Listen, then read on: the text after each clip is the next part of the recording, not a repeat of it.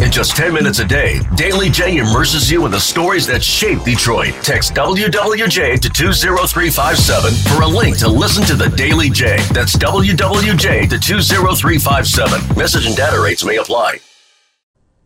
The federal government's passing a last-second spending bill to avoid a shutdown last night. However, it is only a temporary measure. Let's bring in WWJ Business editor Murray Feldman for more on that story this morning. So, Murray, good morning. We now have 45 days to work out a budget, but then what happens, Murray?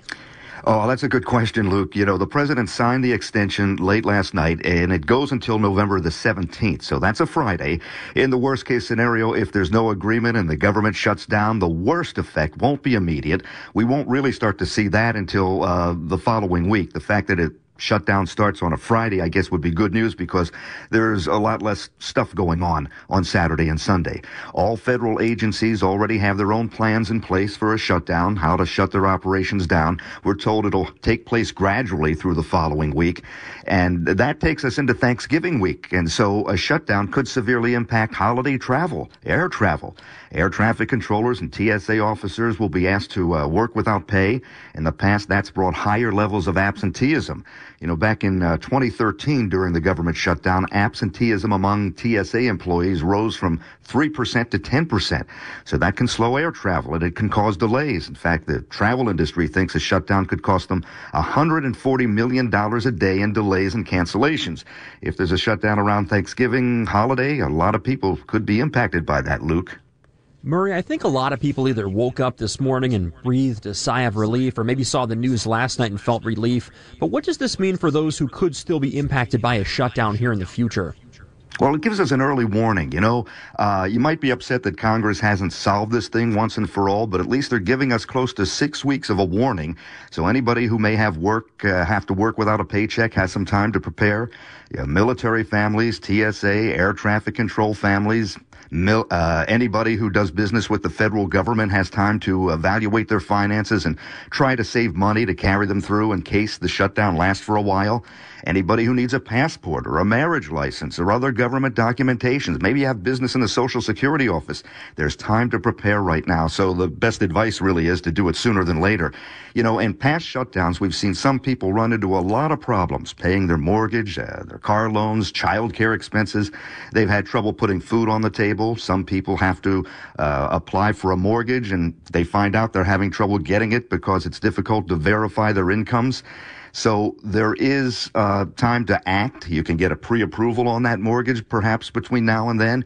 There could be hundreds of thousands of people who are not government employees but find themselves out of work because of the shutdown. So they're impacted as well. Maybe they do business with the government agencies. If you think you could be impacted in any way, there is some time to take some action right now. And by the way, you know, this is really one of the reasons financial planners tell you that it's very important to have 3 to 6 months, maybe even more than that, in living expenses tucked away in an emergency fund where you can get it fast if you need it fast, Luke. I'm interested, Murray, in making a distinction. If there is a shutdown in our future, it will be different than a default, won't it? Yeah, it will, and that's a very good point. You know, there is a difference. A default means that there's no money to pay our bills and obligations. That means that we stop paying what we owe on our bonds and our debts. We default.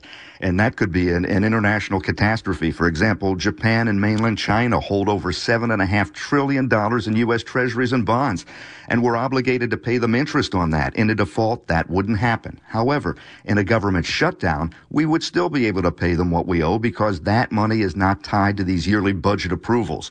But still, if the government shuts down, and we've been told by the credit agencies that our country's credit rating would drop, if that happens, we would face higher interest rates. That would hurt the general economy. And really, everybody in the economy. That's all of us, Luke. I'm wondering as well, Murray, the last time we've potentially faced a shutdown in economic conditions such as these right now in terms of high inflation, this set of circumstances, would history repeat itself? Have we ever had this set of circumstances before? Yeah, we have. Over the past 40 years, most government shutdowns have lasted for a few days. Back in 96, there was a 21-day shutdown. In 2013, a 16-day shutdown. And in 2019, there was a month-long shutdown. That one lasted for about 34 days. The shutdown could cost the economy $11 billion, according to the Congressional Budget Office, if it would last that long. Let's hope it doesn't. Let's hope it doesn't even happen, Luke. Murray, as well, a shutdown could impact businesses, big, small as well, but the small business owners, I understand, are very concerned. Is that true? Yeah, it really is. Small businesses have a large impact on the U.S. economy. They employ close to half of all U.S. workers, and they're the first ones that will have to cut their staff during a downturn and cut costs. So that could cost a lot of people jobs. 9 out of 10 small business owners surveyed over the past month say it's important for the federal government to avert a shutdown at all costs. Goldman Sachs keeps tabs on 10,000 small businesses, some of them right here in Metro Detroit, and they say 70% would be negatively impacted by a shutdown. And of those, almost all of them, 90% believe that the revenue would take a hit, and many of them are still not back to where they were before the pandemic. So a shutdown could hit them and the people who work for them very hard, Luke. I'm also wondering, Murray, where do most federal employees who could, potentially be harmed during a shutdown, where do most of those employees work in the state of Michigan? Well, the biggest concentration is in the Detroit area, but also there are federal workers in Birmingham, a lot of them Farmington Hills, Ann Arbor, Bruce Township in Macomb County, Grand Rapids and Holland, Michigan. Each of those congressional districts has about 6,000 to 7,000 federal workers in it. Now, not all of them are tied to the federal budget. For example, postal workers are paid by the Postal Service with money that they produce from the products and services they sell. But the bottom line is anybody who thinks they could be impacted in any way by a government shutdown, you circle it on your calendar. You have until November the 17th to prepare. Let's hope something comes in a positive way, Luke, before that happens. The news last night and the news that a lot of people are waking up to this morning, no government shutdown for now. The federal government has passed a last-second spending bill. WWJ Business editor Murray Feldman, thanks so much, Murray, for joining us this morning. All right, thanks. Good morning, Luke.